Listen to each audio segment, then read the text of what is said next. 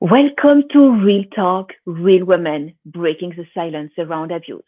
I am Gemma Serenity Gorokov, your host, and today, coming from Netherlands, we have an amazing guest, Nicki van Ingen Scheenau. Nicki survived abuse as a child, which led her to marry the wrong person. Her life took her to Japan, where she thought she would leave all the history with abuse behind. Unfortunately, life does not work that way. Through suffering, she found personal growth, and in the meantime, she started her own business, TokioTours, in 2013 and had a girl in 2014. In 2020, she went bankrupt due to COVID and separated from her husband. In 2021, she moved back to her home country in the Netherlands, where she tried to rebuild her life. But all the trauma she suffered as a child was waiting for her when she came back, compounded by the separation from her husband. Through intense therapy, she was able to get herself back together, and now that her business is flourishing, she's slowly starting to regain her footing. Nikki, thank you very much for joining us today. Thank you for being here. Thank you for having me. So, Nikki, let's dive in a little bit into your story. What Mhm. kind of abuse did you really overcome? It's a huge part of your life, and it will inspire people to recognize themselves in your story. Can you share with us? Yes, of course. Basically, I was put in an orphanage when I was born. I was literally born inside a toilet because my mom didn't understand that she was pregnant. So a social worker or a nurse or something came around and found me there, and she rushed us both to hospital because I was also 6 weeks premature. So I had to stay in an incubator first, and my mom was immediately whisked away to a psychiatric ward and then involuntarily admitted into a psych hospital. And her parents decided what to do with me. They felt that they didn't want to raise me themselves, and they blocked my father's side of the family from taking care of me because that's what they initially wanted to do, and decided to put me up in the orphanage instead. So staying there for 1 year and suffering a lot of neglect in that 1 year and not being able to bond. Finally, a family came round and they asked if they could take me home with them. So, I mean, that was late 70s. So at that time, there was not so much support for people wanting to adopt a child because these days there's all these classes and you have to meet all these requirements when you want to adopt. But those days it was kind of like picking out a puppy, like, oh, yeah, that one over there, please. So yeah, I came to live with the family, and they already had 3 children of their own, all of them a lot older than me. So the first time I was abused, I was only 4 years old. I was sexually abused by a cousin, and that went on for a couple of years until my grandparents passed away. But I was so young, so I didn't really realize at the time what was happening. And I thought, well, it's just a game, so I'm sure it's fine. And then when my grandparents passed away, I didn't really get to see the cousin anymore. So then it finally stopped. And then after I became a teenager, when I was around 17 years old, my brothers always had quite a lot of responsibility taking care of me. So when my parents were not there, they would instruct my brothers to take care of me. So I was always raised with the idea that adults, no matter who they are infallible and you have to listen to them. And there's no such word as no. If they tell you what to do, then that's what you have to do. Yeah, come here. Come here, my love. Come here, my love. Yeah, my boy wants to be in the picture too. So in any case, then one day my youngest brother invited me over to his house, and then it was really late at night, and it was like 2 a.m. and I knew that I wasn't allowed to go home by myself. And then he started to touch me inappropriately, and for the longest of time I blamed myself for not saying no or for not saying stop. But looking back on it, I feel that I didn't really have an option to say no, because I was raised with the idea that, you know, this is your brother and he takes care of you, and you can never refuse him, and whatever he says or does goes. So kind of out of desperation, I thought, well, let's just let it happen, just get it over with. And yeah, so he raped me that night. And then after that, my middle brother started touching me inappropriately. And at one point he said, you know, my marriage is really in a rut right now, and my wife quite likes your boyfriend, and we would like to do exchange, because you're not really my sister anyway, so it doesn't matter. And I would like to have sex with you. And he tried to kiss me, and he was just touching me all over. But fortunately, my middle brother, I was able to get away from him the few times that he tried something. And then I think it was either weeks or months. I don't have the timeline really in my mind properly, but yeah, my relationship with my boyfriend went downhill from there. And my sister-in-law, who was married to my middle brother, um, she was my confidant. She was my big sister. I would tell her everything. She was the one person I trusted the most. So one night I was talking to her and I was telling her like, oh, things are really going badly with my boyfriend. I don't really know what to do, and I don't know how to improve things. So she told me, why don't you just tell me the things that you would like to say to him, and then I will just convey the message and try to explain to him how you're feeling. And then the next day, I heard someone come at the door, and I was in the living room sleeping, so I was pretending to still be asleep. And then I heard it was my boyfriend, and my sister-in-law opened the door, and they both went upstairs. So I was listening at the bottom of the stairs, and I could hear my little niece playing in her room with her dolls. But I couldn't hear my sister-in-law and my boyfriend. So I thought, well, if they are talking, because that's what she offered me, to talk to him and to explain my situation, then I should be able to hear their voices, because I can hear my niece, but I cannot hear them. So I went upstairs and I stood on the landing. I thought, if I'm there, then I probably can hear them talk. But I still couldn't hear. So I had the door handle in my hand, and I thought, well, I just need to know. So I opened the door, and basically they were in bed together having sex. And after I was there, they were just gaslighting me, like, oh, you didn't see anything.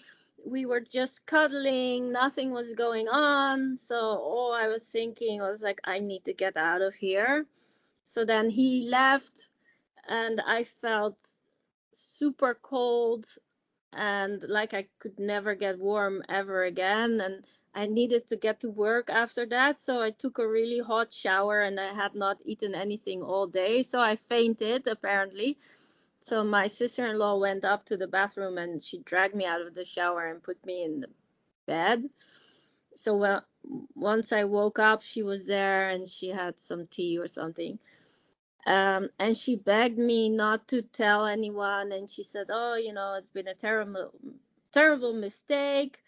I didn't mean to do anything. We started kissing, and then one thing led to another. Please do not be the cause of my marriage breaking down. And if not for me, just please think of your niece. Please do not let her grow up with a broken family. I beg you, do not be the reason why this marriage breaks down." So I told her, "Okay, well, fine. If you promise me you will never see him again, I will not tell anyone. I will keep the secret." And then a few months later, of course, my relationship broke up with the boyfriend. And 2 months later, my kind of mother-in-law called me. So the mother of my boyfriend, she called me and she said, "I would like to invite you over for dinner." And I said, "Okay, well, sure, I'll come over." So I went to see her and she said, "Your sister-in-law has still been seeing my son, and I feel it's very inappropriate because she is a lot older than him." She was like 11 years older than him. And they're out in the street and they're kissing and they're fondling each other and all the neighbors see, and I feel very uncomfortable by it. And I'm not sure if there's anything you can do about this, but I still wanted you to know. So then I went home and I completely broke down and I told my parents. And at first my mom was very protective of me, and she called my sister-in-law and she started arguing with my sister-in-law on the phone. And my brother could only hear part of the conversation, and he saw his wife crying and getting very upset. So he took over the phone and was like, "What are you doing? And why are you making her so upset?" So my mom said, "Oh, well, you have to ask her what happened on this and this date." And then it kind of all came out. The cheating, in any case, I hadn't told her about the abuse. And yeah, after that, I also told her about the abuse, that my one brother had raped me and the other brother tried to multiple times. And together with the cheating, I just didn't want to see my brothers anymore. And then my mom started pressuring me and she said, "Oh, you're the person responsible for me not being able to see my sons. You're tearing my family apart. Why can't you stop and be normal? And let's not talk about this. And you are just misinterpreting your brother's love. They didn't mean anything by it. That is just the way they show you that they love you. And your brothers are coming over at the house and you better be okay with that, because I don't want this to continue like this, and I want us all to be able to spend time together in the same house." So I was basically forced to accept them back into my life by my mom. And yeah, looking back, she's always been a narcissist, always. Like the first memories I have of her is her crying because I did something wrong, and then when I tried to comfort her, she would tell me like, "Oh yeah, you're such a bad child and you're making me cry, and if only you were a good child, then I wouldn't be so upset with you." But she was never really crying, she's just fake crying. But that was her way to get me to do what she wanted. And she was always doing stuff like that. So if I wanted to go on a holiday, she would be like, "Oh, you're doing that to ruin my life. You hate me, and you don't care for me at all. All you do is go on a trip and you're not thinking about how that will affect me, and I'm going to be alone, and how can you leave me like that? So she was always treating me like that, and I never really realized, because I never really experienced anything else, so I thought that was normal. And then I was 29, and I had this idea, like, oh, maybe I will not meet the man of my dreams. Maybe I will not have the opportunity to get married and have children, because all of the guys I had been dating, they were never really interested in me as a person, and only, never really very serious about me. So then I met my husband, and straight away he was like, after 2 dates, he gave me his house key and told me, like, oh, you can come and see me whenever you like. I really like you so much, and I really want us to have a relationship together. And after 2 months together, he says, why don't you cancel the lease of your apartment and come live with me? If things don't work out, you can always move back to your parents, and we'll just put all your furniture in storage. So after 2 months, I moved in with him. And right from the start, he was love bombing me. It's like always bringing me flowers, and making me food, and taking me out to amazing places. So that felt absolutely wonderful, because I never experienced that growing up. I was always neglected, like, oh, you're the little one, no one's going to listen to you. You just uh, like my mom as well, like when she wanted to play with me, or play between brackets, so she kind of saw me as some kind of stuffed animal or doll or something that she would grab and put on her lap whenever she felt like it. And when we went on holidays, she put me in wooden shoes, so it would be very noticeable that I was coming around the corner, so to speak. So with my blonde hair and the cute dresses and the wooden shoes, people would take pictures of me and be like, oh, who is this little girl, and she's so cute and so adorable. So my mom would get all of the attention, like, oh yeah, she's my daughter. But whenever it was inconvenient, she would just lock me in my room and leave me to cry, and she would be like, yeah, she will stop crying eventually, it's fine. So it was either attention, but according to what she wanted, or she would just lock me in my room because I was being difficult.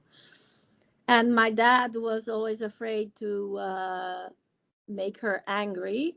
So he was always very hands off, like, yeah, no, I'm not going to get involved. Just go to your mom, do whatever your mom wants, ask your mom, don't come to me. So, yeah, I didn't really have anyone in my corner, so to speak. And then I met my husband, and he was kind of the same. So I thought he was really strong, and he would be like anchor in my life, and he would take care of me. But he soon he started gaslighting me as well. Like uh, when I turned 30, he said, yeah, you have to celebrate your birthday, and you have to invite all my friends to your party, and you have to pay for everything. We're going to hold your birthday into this bar that I really like, and this is what we're going to do. And I said, well, I don't really like birthdays. I don't really know your friends that well. I feel very uncomfortable doing this. And he said, well, if you do not want to celebrate your birthday according to my wishes, I know what kind of person you are, and then you do not fit into my life, and then you're not the type of person that I want to be with. So I'm going to break up with you if you do not do as I tell you. Um, so yeah, that was what I was used to. So I was like, okay, well, I don't want to upset you, and of course I want to stay with you, and if that makes you happy, I will just do it to please you. And yeah, so we were together for 5 years, and there were other points along the way where he exhibited this type of behavior, like on Valentine's Day. he would go out with his friend and then get super drunk and call me at 2 a.m. in the morning to come and pick him up with the car, that kind of thing. Um, and then after 5 years, he said, "Well, how would you feel about moving to Tokyo for a few years?" So I said, "Yeah, be fine to see if you can find a job." And right before then, I had a nervous breakdown at work. Um, yeah, I had a lot of issues. I couldn't work, and all of the abuse that happened in my past, I had completely blocked it. I did not even remember what happened with my brothers. And because of the nervous breakdown and burnout, all of that came back. And also, uh, my relationship with my mom, that she was always trying to pressure me to do what she wanted to do. And during the breakdown, I was so vulnerable. So I said, well, I cannot deal with you as well right now. And she just kept pressuring me. She would come around unannounced and said, yeah, I'm here, open the door, I need to be with you, and this is what we're going to do. So going to Tokyo sounded very attractive to me. Like, oh, I can leave all my troubles behind. I do not have to face that anymore. I can just rebuild my life, start something new. But actually, being in Tokyo, I was really isolated because I didn't have my job anymore. I didn't have my friends. I didn't have my family. I didn't have my own income. So I was completely cut off from the world, which is what my husband probably really liked, because that way I was even easier to manipulate. So yeah, he was always gaslighting me, always telling me, "Oh, today you need to do A," and then tomorrow he would be like, "No, I never told you to do A, you need to do B." Obviously, A doesn't make any sense. So I could never live up to his expectations because he kept changing them. And every day he was angry at me for something or other, and always blaming me for everything, like, oh, you're so unattractive, you're such a bad housewife, you take care of me so poorly, this food is absolutely horrible, I can't possibly eat this, I'm going to go out to a restaurant because this is just terrible. And in a way, it kind of uh, felt satisfying because it gave me the idea that I was in control of the situation. So if I was a better person, if I was more attractive, if I was skinnier, if I took care of the house better, then everything, all the pieces would fall into place and everything would be good again, and my husband would love me again, and my life would be perfect. But of course, no matter what I tried and no matter what I did, he was never happy, and he was always finding new ways to blame me or new ways to tell me I was terrible.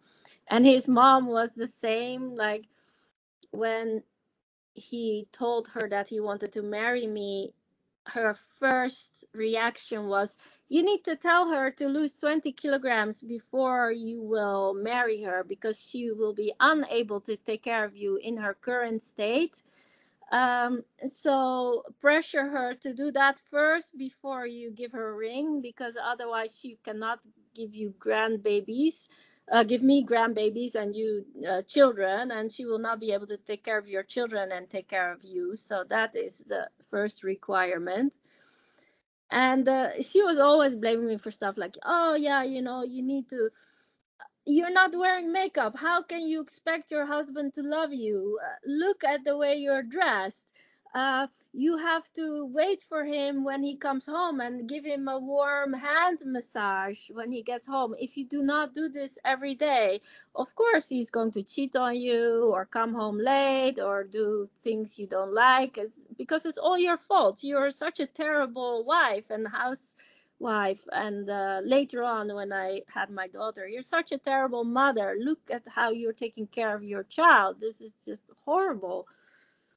So both of them would always find new ways to bring me down. And at one point, when I had my daughter and I wanted to try out for another one, my husband literally put a laptop next to my head with pornography on there, because he told me, "You're so incredibly unattractive. I can't possibly have sex with you looking the way you do. So I will need some distraction so I don't have to look at your face. That's the only way I can attempt to try to make love to you." So at one point I was like, if you want to make love to me, then you come to me, and I'm not going to be the one to initiate anymore, because that is what I had been doing for the previous years. He never showed any interest in me after we moved to Japan, and especially after I had my daughter. Basically, as soon as I was pregnant, he was like, "Phew, my job is done. That means I never have to touch you ever again." So yeah, I still tried after that, and then after a couple of years I was like, yeah, it's just not worth it, and I'm okay with not having sex if it means that I'm treated this way every time. So if you want it, you come to me. But he never did. So then maybe after my daughter was around 2, we never had sex together anymore. And even if I just wanted to give him a hug, he would be like, "Oh, get away from me. Oh, don't touch me." So, yeah, it was a very difficult situation, being by myself all the time, not having any friends, not having anyone in my corner. And because of the whole isolation, it started to make sense, everything he was telling me. So every day he would tell me, like, "You are horrible, you're terrible, you don't know anything, you're stupid, you're unattractive."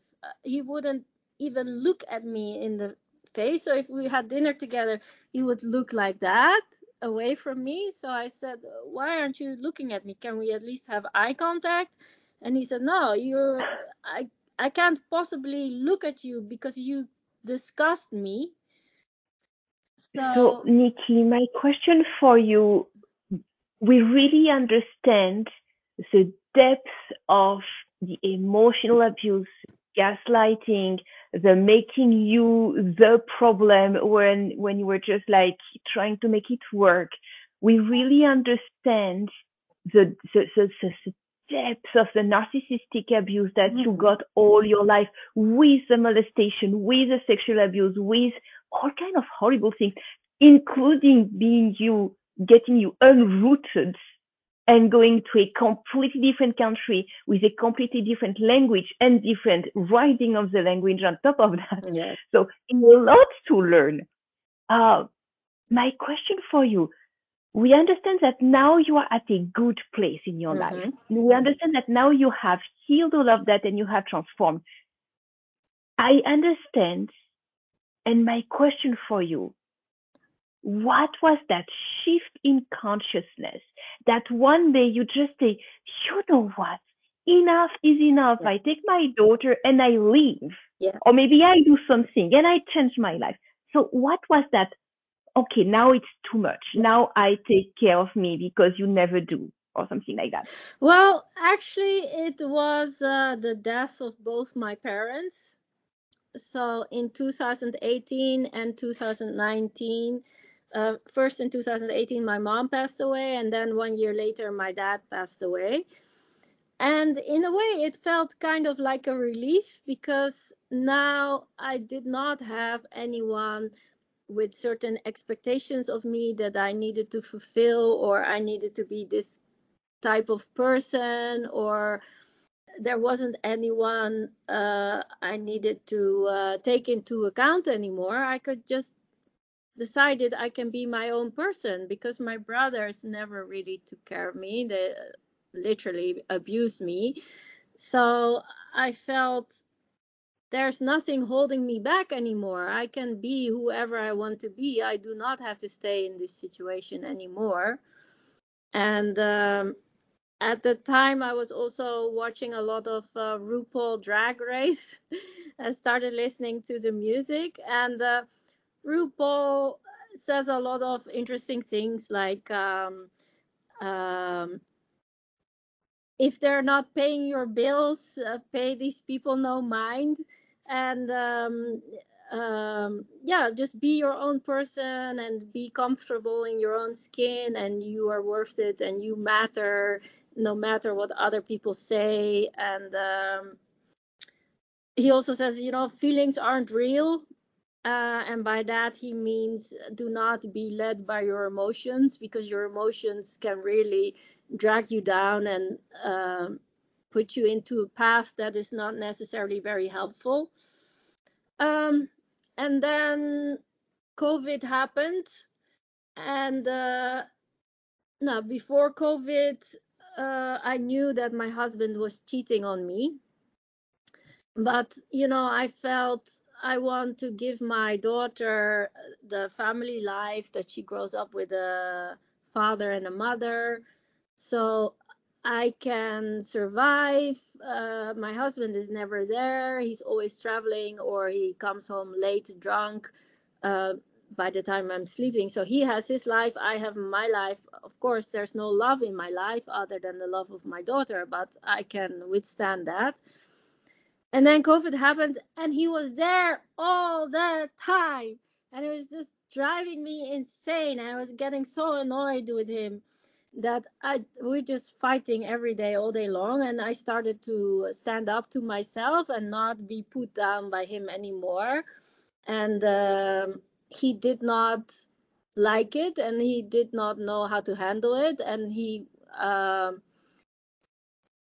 felt like, oh, okay, I just need to put on more, and then she will go back to being the submissive person that she always was before. Um, so that was really hard. And then at one point, I just had enough, and he came home drunk. He forgot to lock his phone. So I got the phone out, and I knew about the cheating because he was on the balcony whenever he had time off, and he was just texting. And when I came close to him, he would put his phone away, like, don't look at the screen. So I knew something was going on. So I took photos of everything incriminating on his phone. And the next morning, I told him, you know, I don't know where you're going to sleep tonight, but it's not going to be here. So just grab your stuff and go. I'm going to go back to the Netherlands, and that's it. And he said, well, he was managing my finances for my business. And he said, if that's what you want to do, that's fine, but I'm going to leave you destitute. You're going to have absolutely nothing when you want to start over again. So if that's what you want to do, then fine. And I told him, well, if that's what you want to do, then that's what you'll do. So there's no way that I can prevent you from doing that. So if that's what you want for the mother of your child and your daughter to be destitute and go back to the Netherlands with nothing, you'll do that anyway. So he kept his promise. I was literally going back in 2021 with 2 bags and nothing else. He said, only take the things that you really need right now. So 1 bag for her, 1 bag for me. And he said, put everything in boxes and I'll send it later to you by mail. But his new girlfriend just threw everything away that was mine. So, like photos, letters, clothes, shoes, everything. Um, but yeah, so I started over here. I came here in the Netherlands. I told my oldest brother, the only one who hadn't molested me, like, this is going on. I might need your help. Would you be available to help me out? And he said, yeah, yeah, yeah. Just send me a list of the things you need and I will help you. And then right before I was supposed to leave to the Netherlands, this house that I am in now was our property, but there were people living here, so it looked like I wasn't able to move in straight away. So I reached out to my brother and I said, well, you have 3 spare bedrooms. Can I maybe stay for a couple of days or a week or a month even. I don't know what's going to happen.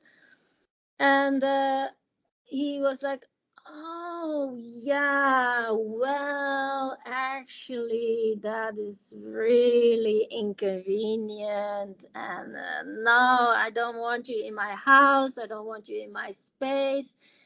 And I said, well, I'm literally going to have to sleep on a park bench. Is that what you want from me? And he said, oh, you're very resourceful. I'm sure you'll figure something out, and good luck with everything. And um, I'm sure it will be fine. So fortunately, 2 days before I was supposed to move back, I got news from the realtor saying that the house was vacated and I could move in. And then my husband told me, I'm going to give you 2 months to come up with the mortgage. If you cannot pay the mortgage after 2 months, I'm going to put the house up for sale and I'm going to kick you out and you can go to a women's shelter or something, because I can't possibly pay for longer than 2 months.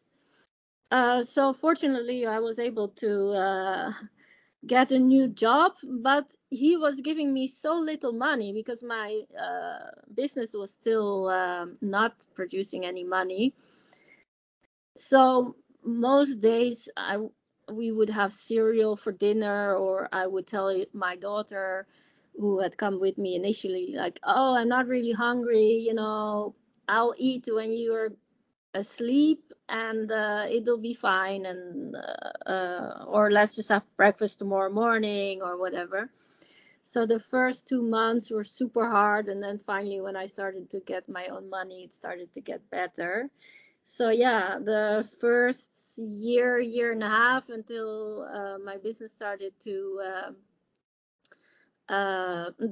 basically the border with Japan opened up again and I could start doing the guided tours again. It was just really terrible trying to survive and get the whole divorce settled. And of course, my family was like, oh, just because you decided to come back to the Netherlands, that should not be our problem.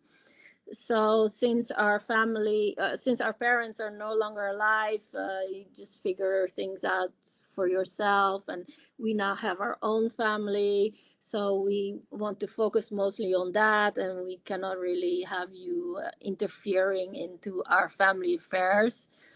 So basically, I felt like I didn't have anyone anymore.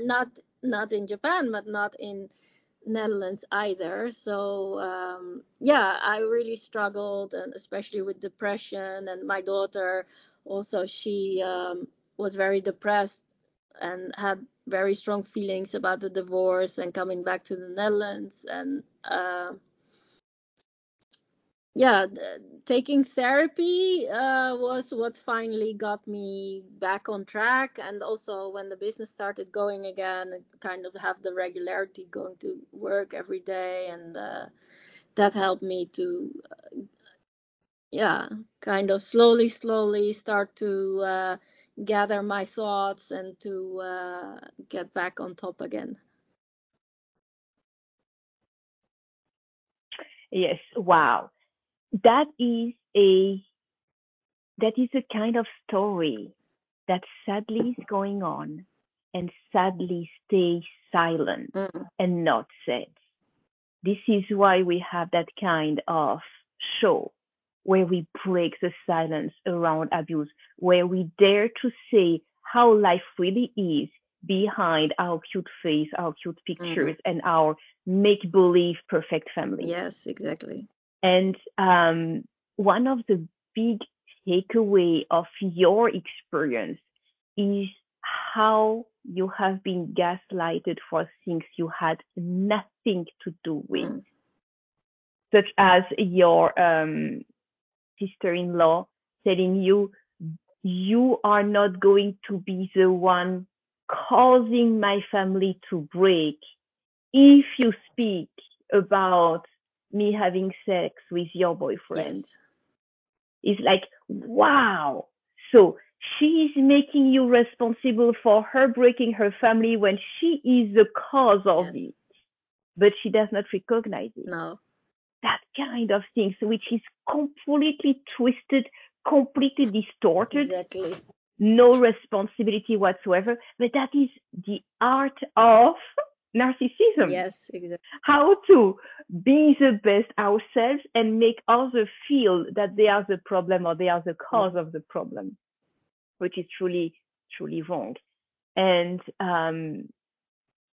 somehow you have always kept hope Mm. that there is a better life for yourself and for your daughter. Yeah, And somehow you have always continued in that direction.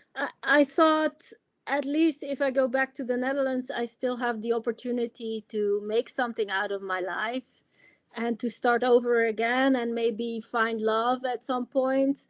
If I stay in Japan, it will be more sacrificing and more focusing on what other people need, and that is what I've been doing my entire life. And I feel I need to figure out, what does Nicki want, what does Nicki need, how can Nicki grow and be a better person and be happy in her life, rather than always focusing on how can I be of service to others. Hmm. Exactly. So you said that you are driving tours in Tokyo. So tell us a little bit about that Yeah. because that is something that is pretty fun. Yeah, it is. I mean, yeah, because I couldn't find a job in Japan in 2013, with the help of a friend, I started TokioTours. She was the one that suggested that I become a tour guide. And she said, "Oh, if you create a website and the email address, I will write a review for you. And then I work as a flight attendant. So all of my coworkers who come to Tokyo for work will want to do a guided tour with you." And yeah, I sent her the information, and after 1 week, I already received an email from one of her coworkers asking to do a tour with me. So I was very happy. And then 3 months in, I got an email from a woman who said, "Oh, would you consider hiring me?" And I thought, Oh, wow. No, I've never considered hiring anyone, but that sounds nice because then someone else is working and I'm still getting paid."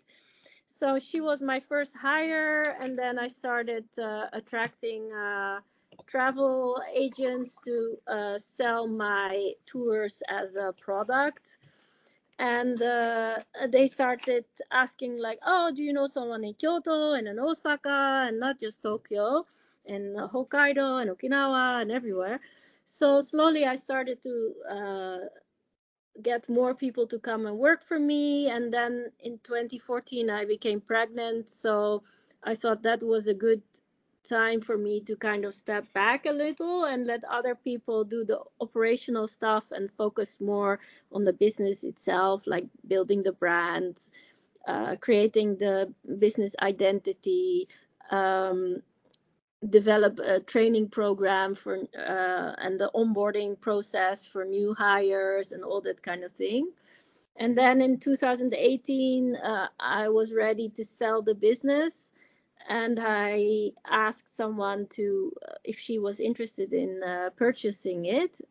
Someone who was working for me for a few years already, and she told me, "No, that's a terrible idea, but would you consider taking me on as a partner?" And I thought, "No, I'm not consider that, but what do you have in mind?" So since 2018, I have a partner and I do Tokyo Tours together with her. And she's very detailed oriented and about the list, and everything is color coordinated and the planning, and she loves that kind of thing, and admin and numbers and spreadsheets. And I'm more the creative one who thinks in broad lines and big pictures. I'm very out there, and she's like, "No, I don't want anyone to see me or talk to me." So I'm at the front and she's at the back, and we really complement each other well. The only thing is, she's very risk averse, and I'm very much, "Yeah, but you have to try on new things, and the only way you can grow is through failure, and let's just see how it goes." So that's the only area where we sometimes collide, and she's like, "No, not yet," and I'm like, "Yes, let's go." So yeah. So you found an amazing Yeah. partnership to really help with running the business, because one of the things which is true is that when we are business owners, there is always two hats. One hat is being the business owner and thinking entrepreneurial journey. And then there is thinking about the product, the service, what we offer, the experience that we deliver to our clients and other things like that. And they are not the same thing. Mm. It's two different lives, even though, yeah, they work together. And yes, the business has to make the service work, and the service has to be packaged in a business in order to be sold and to be marketed and presented. That is truly amazing that you found a partner who actually helped you make both work, so that together you can actually have a flourishing business. As you said, you have now a flourishing business. Now it works because now you are complete with your partner, with the two parts of that thriving business. That's truly amazing. So, where do people reach out to you to actually have a tour in Tokyo or any other place in Japan or elsewhere? Yes. They can Google me or go to my homepage. That's www.Tokyo Tours, and Tokyo is spelled with an I, so Tokio, and then Tours Tours.nl. And on any social media platform, they can find me under Tokyo Tours, so Instagram, Facebook, TikTok, Twitter, LinkedIn. Just search for Tokyo Tours and you will find me. Um, Mm-hmm.